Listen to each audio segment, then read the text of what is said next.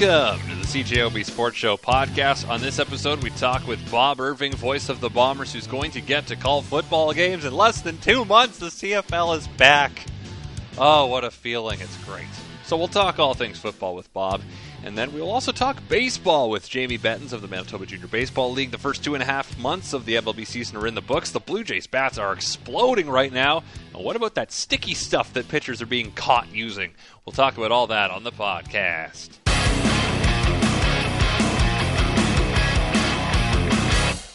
The big news of the day, the CFL is coming back. August 5th, the season will open. The schedule will be released on Tuesday, but in the meantime, we are going to talk all things football with Bob Irving, the voice of the Bombers, making his third appearance on CJOB today, because what better day to talk football than today, right, Bob? Well, this is a red-letter day, Christian, for the CFL. As you say, it's back. I don't think it ever went away, but we wondered if it would be back this year. And if it wasn't back this year, I know a lot of people have speculated it would go away. So I think the Board of Governors really had no choice. They had to vote in favor of playing, even though they know they're going to lose more money. And some teams might, in fact, lose more money by playing than if they didn't. But they have to get the product back out there in front of people. And I think that's the right thing to do. It's the only thing that they could do. And so here we go. August the 5th, we'll start things off, and they'll open training camp on July the 10th under extensive COVID protocols, which will come to light more and more as time goes along. And we hope that there'll be some bumps along the road, I expect, Christian, but we hope that everything will start on time, and we got a great 14-game Canadian Football League season. Well, there's the comparison, right, between this and just looking at the NFL last year, where their season starts in the fall of 2020. They have training camps. There's a lot of COVID issues. They get through a season with minimal fans. They can afford that because of the immense TV revenue they get. Where in Canada, really, the only way to make it work is to have people go to games. And that's kind of still a bit of an uncertainty, isn't it? Because it's up to the health departments of each province. And also, it's predicted by a virus that we don't know what it'll look like in 10 weeks, but we sure hope it's going to be a lot better than it is right now. Well, that's right. And so what you're saying is what we've been saying all along, Christian, that a lot of this is still unpredictable. And in particular, the amount of fans that teams will be allowed to have in their stadiums. Now, we know what Alberta has said. The premier there, Jason Kenney, has said he expects to have the province entirely opened up by, July or August. So there's Calgary and Edmonton, if it comes to pass that way. Saskatchewan has said basically the same thing about Mosaic Stadium. The teams in the East, that's a different story. We don't know what's going to happen there, and we won't know until, this is one of these things where people say, well, we want specifics. Sorry, they're just not available. We won't know what Ontario will be allowed until we get to August, late August, and see what the landscape looks like, and I think that applies here too.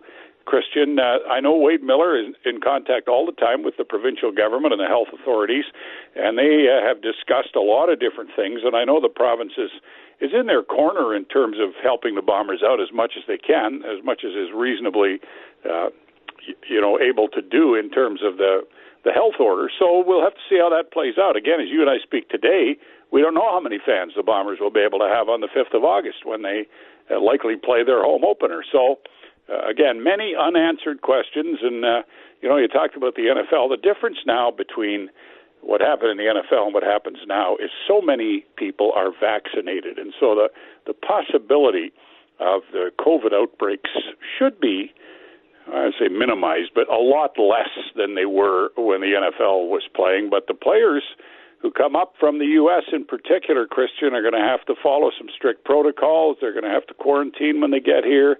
And I can guarantee you that Mike O'Shea and Kyle Walters and Wade Miller will be laying down the law and letting the guys know that, hey, you got to keep your noses clean when it comes to the COVID part of it, because if you don't, you're going to mess things up for a lot of folks here, and we're not going to stand for that. And just looking at, it's kind of a public health story as much as it is a sports story when you look at getting people into the buildings, because here in Manitoba, admittedly, our vaccine rollout was iffy to start. It was slow to start. But it's been pretty impressive over the last few weeks. I mean, I'm 29 years old, and I'm getting my second dose this upcoming Sunday. Yeah. And it's a lot of people are getting vaccinated here. I know the province's 4-3-2-1 whatever plan was, panned a bit as being vague, but at least it did give some kind of targets by Terry Fox weekend of getting people into the stadium, it seems, and I think that's a target I think we can hit here in this province. Yeah, I think it is too, and I think, the point is being driven home so strongly by everybody, the Bombers included, and of course the health authorities. And I went for my wife and I went for our second shots a couple of hours ago, so we're on the road to being completely vaccinated. I know many others are. And, the numbers we got today, and we shouldn't get carried away with low numbers for one day, but they're certainly encouraging.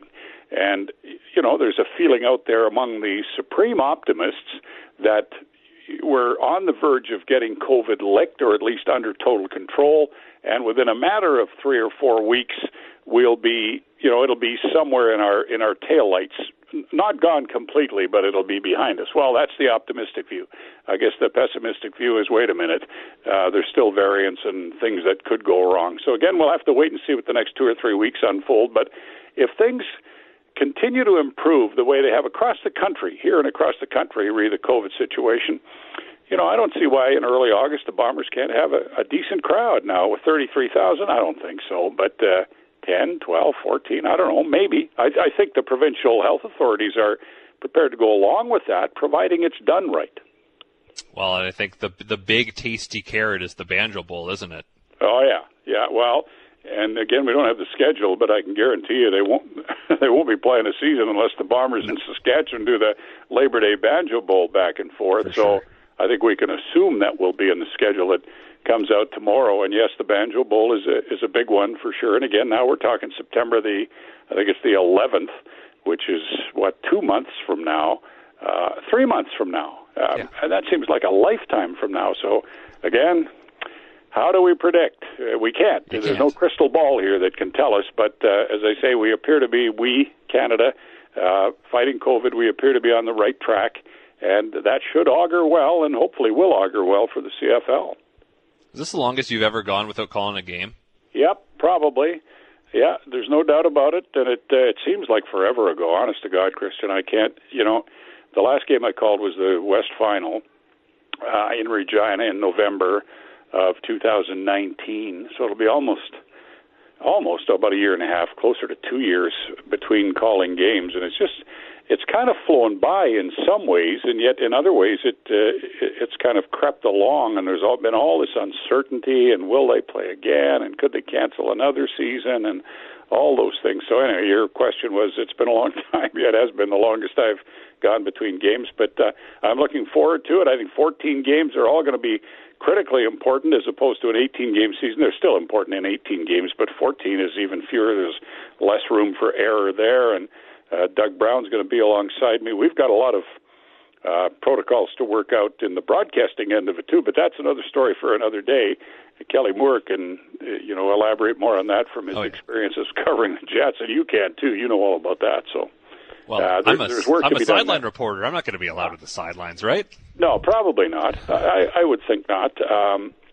Maybe we can, I don't know, can we get some sort of floating dirigible and put you up there and drop you down? Get me on a scissor lift? As long as you're 12 feet off the field. But see, we're joking about it, but these are questions we don't know the answers to. I would say it's unlikely, but I don't know, if you're totally vaccinated, why not? Yeah. Yeah. I mean, see, that's a question I would ask.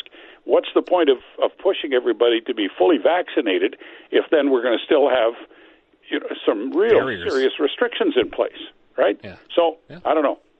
Yeah. Again, these are questions for Kelly and company to as I said before in the show, it's above my pay grade. I'm at my kitchen table, as I have been since April of last year. So we will figure that out. Just from a football perspective, Bob, I think going into last year, when there was no season, it seemed like there was going to be a lot of parity in the CFL. There was no clear view as to who would be kind of the basement of the CFL, because it looked like Toronto was getting better and Ottawa got better, but then they flip Nichols for Arbuckle. And looking at we have to remind ourselves there is football to be played here. What do the teams actually look like? I mean, I don't know who's going to be the best team, who's going to be the worst team. It's been so long, but I feel like there's going to be a ton of parity, especially between teams that just no one's played in a while. So whoever handles the rust the best, that might end up being who comes out the gates and who keeps it going. Sure. The storylines are endless, I think, Christian, and you're right, it goes back to the off-season of 2020 when the teams all made changes, starting BC where they have a new coach, and Rick Campbell and Mike Riley's going to be rejuvenated at quarterback. They've beefed up their offensive line. The Edmonton Eskimos have a new head coach. They have a new name. They have a new name. Oh, did I say Eskimos? See, that's going to slip out more than once. The Edmonton Elks. I like that name, by the way. Calgary, Bo Levi, and Huffnagel, and those guys will be fired up to get back, in the top drawer. Saskatchewan was as good as there was last year in the West. I mean, the West Final, there was little to choose between the Bombers and the Riders. And then you go down east, you got Toronto with all the changes they've made. I'm skeptical about some of them. They've had a lot of older players who may be beyond their best before date, but we'll see about that. Ottawa, of course, with Paul LaPolice coaching and Matt Nichols there at quarterback now. Montreal was coming on strong last year with Vernon Adams at quarterback. So, yeah, I think, and Hamilton is back with most of their key players from 2019, just as are the Bombers. I think Hamilton and Winnipeg have to be the kind of the favorites in the East and West. But boy, there's a lot of other teams with tons of changes, and it's going to be intriguing. It really is. Well, the thing about Winnipeg is that they bring back almost everybody, right, from the Grey Cup squad. Yeah, and the question with the Bombers to some degree, I guess, and to all the teams, there's a bunch of questions like, what kind of shape have the players stayed in, right? It's all well and good to say, well, I've been working out and I'm still in shape, but are you really in football shape? And you'll find that's why the training camp is a little longer than normal. There's no preseason games, but there's going to be a big focus, I think, on conditioning during training camp. And then you got some of these guys who are almost 2 years older than when they left. And the Bombers did have some key players who were Stanley Bryant. I keep bringing Stanley's name up, and I know he wouldn't like that a bit. Andrew Harris is going to be 35 in the spring. And there's players across the league who are in the same boat. Do they still have it after being away from the game for a year and adding another year or two to their birth dates? So, yeah, all kinds of intriguing questions surrounding the whole mosaic of the Canadian Football League as it gets set to roll out for 2021. And we'll have all the coverage we're able to bring you here on CJOB. We know you love covering training camp. See, for you, training camp was always a bit of a slog, but, I mean, you're probably going to cherish it this year, aren't you? No, it's a slog. I don't like training camp, and they're going to do it for 3 weeks, Christian. Imagine that. I want some sympathy now. 3 weeks of training camp. And here's the thing.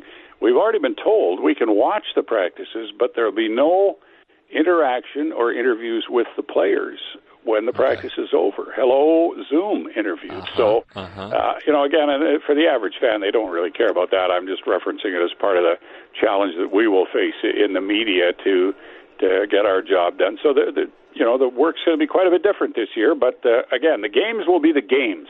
And for me, it's always been, that's where it's at, is with the games. The practices, training camp, those are all necessary evils. But the games bring out the excitement in, I think, everybody that watches them and plays in them, and certainly that broadcasts them. I can guarantee you that.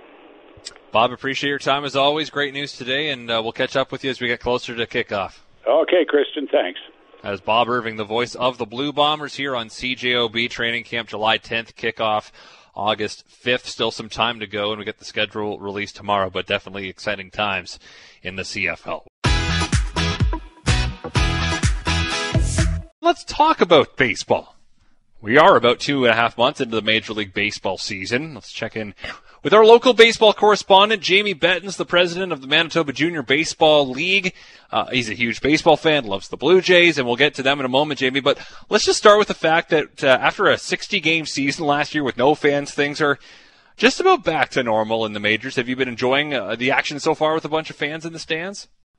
Yeah, it's bittersweet, as obviously you'd want to see Toronto playing at home with that lineup. You know that, you're looking at 35 to 50,000 fans on any given night in Toronto right now. And if they can get those kind of fans, then obviously the revenue's coming in, which means the sustainability of lineups and bringing, other players in that cost even more money is entirely possible. So as much as I love seeing it, it makes me think about the business side of it too. And either way, though, baseball's back, and I love it. Well, let's just get right to the Jays, who are an exciting team. Win-loss wise, they're just over 500, but it's kind of what we thought would happen. A team that can just smoke the ball, but pitching's an issue. Let's just start with the bats. They hit 8 dingers yesterday. We won't worry about what they're doing tonight against the Red Sox, but Vladimir Guerrero Jr. leads the American League in batting average at .344. He's got 21 homers. That leads the league. 55 runs batted in. That leads the league. He's the first player aged 22 or younger to lead his league in all 3 Triple Crown categories 60-plus games into a season since Al Kaline in 1955. The kid's pretty good. Absolutely, as advertised. It's taken a couple of years to get to this point, but now that he's here, I don't see him leaving that perch anytime soon. And so just the kind of order they have, we saw it on full display yesterday. Just what kind of potential does this team have this season? Well, I think it makes it obvious that it's time to make some additions at the deadline and or even before it and go after pitching. You don't need offense and you don't need depth in the batting order because you have it. Now that George Springer is going out on a rehab assignment as of, I think, tonight, he will be back, which means he cements that lineup even more from the top down. You've got Semien, with an all-star caliber season as well, and the lineup is loaded. Somebody has to move out when Springer comes in, so now you've just increased your bench depth. So aside from maybe getting a bench piece, you can focus on pitching right now and basically tell the current starters and relievers that are in there right now, time to do your job, or we're going to start looking for replacements. I think that's actually already happened, and it's just a matter of time before we see some trades. And that's the thing. George Springer hasn't even been a part of this. He was brought in to be kind of the figurehead at the top of the lineup, and he's been out of the lineup for most of the season, hasn't he? Yeah, the fact that they're doing this without him in the lineup, would lend some people to say, well, why do we need him? Obviously you do, and this is a long-term play for numerous years for the franchise. And George Springer just adds that much more confidence. And what I think it does is it makes us a true playoff team if we get in. We are going to be a different lineup. We may not even hit quite as well simply because guys like George Springer can set the table, and that's how you win in the playoffs. You're not going to hit eight home runs in a playoff game, but you will have the opportunity for a guy like George Springer to bat leadoff, hit a double, steal third base, and be brought in by Semien in the 2-hole hitting a ball over to the right side. And you need to manufacture, and that's what's going to be good getting him now, and the fact that we can learn how to manufacture for the rest of the season and become that true playoff team. I think Semien's addition was an underrated and under-talked about thing because he was an MVP candidate a few seasons ago. He was the AL Batter of the Month. Springer got all the headlines, but Semien was a nice add too. He almost was a forgotten piece for a lot of teams, as the Jays only scooped him up for, I think it was 10 million. And so to get him on that, he's obviously going to get paid. He bet on himself and knew he was going to have a good season. And he's a guy that I would like to see us keep in the long term because he just adds a level of professionalism to that lineup. And I think he's been great for players like Bichette and Biggio and things like that to kind of give them that stable veteran influence to maybe accelerate their careers even faster now. One last thing on the Jays, just on an AL East kind of overview right now. Coming into tonight, 7.5 out of first place. The Rays have just been amazing. They're pitching every year. Doesn't matter who's there. The Rays are just rock solid. Boston right now in second place. I think their pitching has been a facade to this point. It's starting to fall apart on them. Where do you think the Jays can finish in this division? Do you think first is out of reach with the Rays looking so solid? I think every team regresses at some point in the season back to the norm, and I think Tampa and Boston, it's known that they haven't had the strongest schedule yet. They haven't had to go through the East nearly as much, and even on the interleague side of things, the Jays had the toughest schedule, and they've already come out of it, above 500. So I think that favors well. I wouldn't be surprised to see the Jays overtake Boston. I do agree Boston's pitching is due for a little bit of a falter here, and their depth should be tested at some point. Tampa, to me, is just one of those teams that gets it. You see every so often a trade for a reliever or a trade for a fairly known player that gets swapped for 2 players you don't know, but chances are they throw 99 and they come out of their bullpen and become heroes. It's a good play. I'm sure other teams are trying to emulate it, but they can't quite do it yet. And until they do, or till somebody figures out how to beat the Tampa bullpen, they might be the king of the East. All right, so right now, first place across the league, you've got the Rays, White Sox, the A's, the Mets, the Cubs, and Brewers right now tied for the first in the Central, and then the Giants in first place in the NL West. I'm going to go out on a limb and say that the Giants have been the biggest surprise of those 6 clubs. Do you agree? I would have said for sure Oakland and San Francisco out in the Bay Area, something's in the water there, because I would never have called either one of those 2 teams. When Oakland loses Semien and Bumgartner departs from San Francisco and they signed Kevin Gausman, a guy that the Jays had on their radar and multiple other teams did as well. And that was to be their big key free agent piece. You never would have seen 42 wins to this point, but they're doing it. Now, as far as the NL East is concerned, the Mets are in first place. The Phillies in second are only 3 back, but they're only a game above 500. We said at the start of the season that we thought this division might cannibalize itself. It seems to be totally true. Are you perhaps surprised that no one's really taken off in that division right now? I feel like the injuries have caught up to every single team in the NL East right now, and when it comes to pitching staff, New York is on top because they seem to have a little bit of depth at the starting pitching position, and that's the only thing that's really made a difference. Otherwise, everybody's beating up on each other. Philly's had some injury problems. Atlanta's had, starting pitching problems, and losing Soroka for the year certainly doesn't make things any easier there for what they had originally planned him to do. I think I wouldn't say they're a walkover division. They might even end up being more battle tested in the end, but the NL East is a bit tough to watch. So the big controversy or conversation in the first little bit of the season has been about spin rate for starting pitching and how the batting numbers were way down, like historic lows. And so there's been a crackdown on foreign substances that pitchers have been able to use. It's always kind of been a thing that pitchers could use something like a rosin sunscreen to kind of get some tack on the ball, but there was spider tack, which is like too far. It's some kind of weightlifting goop. And I've seen a stat from Travis Sawchuk on Twitter that through Saturday, 67% of pitchers have had a spin reduction since June 3rd, and 36% of reduction by more than half a miles per hour unit. So it seems like the threat of sticky stuff policing seems to be creating a deterrence. What are your thoughts on this whole, do we call it a controversy? It's hard to understand, where this is starting from. And, you hear the talk of Josh Donaldson saying he's got a book that he would release, outing a whole bunch of players. Garrett Cole certainly didn't do anything but throw fuel on the fire with his post-game interview, where he basically stumbled and went silent for about 10 seconds trying to answer the question. It's something that has gone on in the game for quite some time, whether it be rosin or something on the hat or pine tar or anything like that. And that doesn't mean that it should be allowed. It's just that, they've never really dealt with it until this point because it's never really affected things. To talk about it from a batting average standpoint, the game has changed, and the philosophy of hitting is all about, home run or bust. And so these guys aren't content with an 0-2 pitch being driven the other way for just a base hit like Tony Gwynn may have done. It's Barry Bonds or bust, and these guys are still swinging with uppercut swings with 2-strike counts, and they're giving into the pitchers. And now it seems like they're, almost crying unfair advantage simply because they're not hitting the ball as well.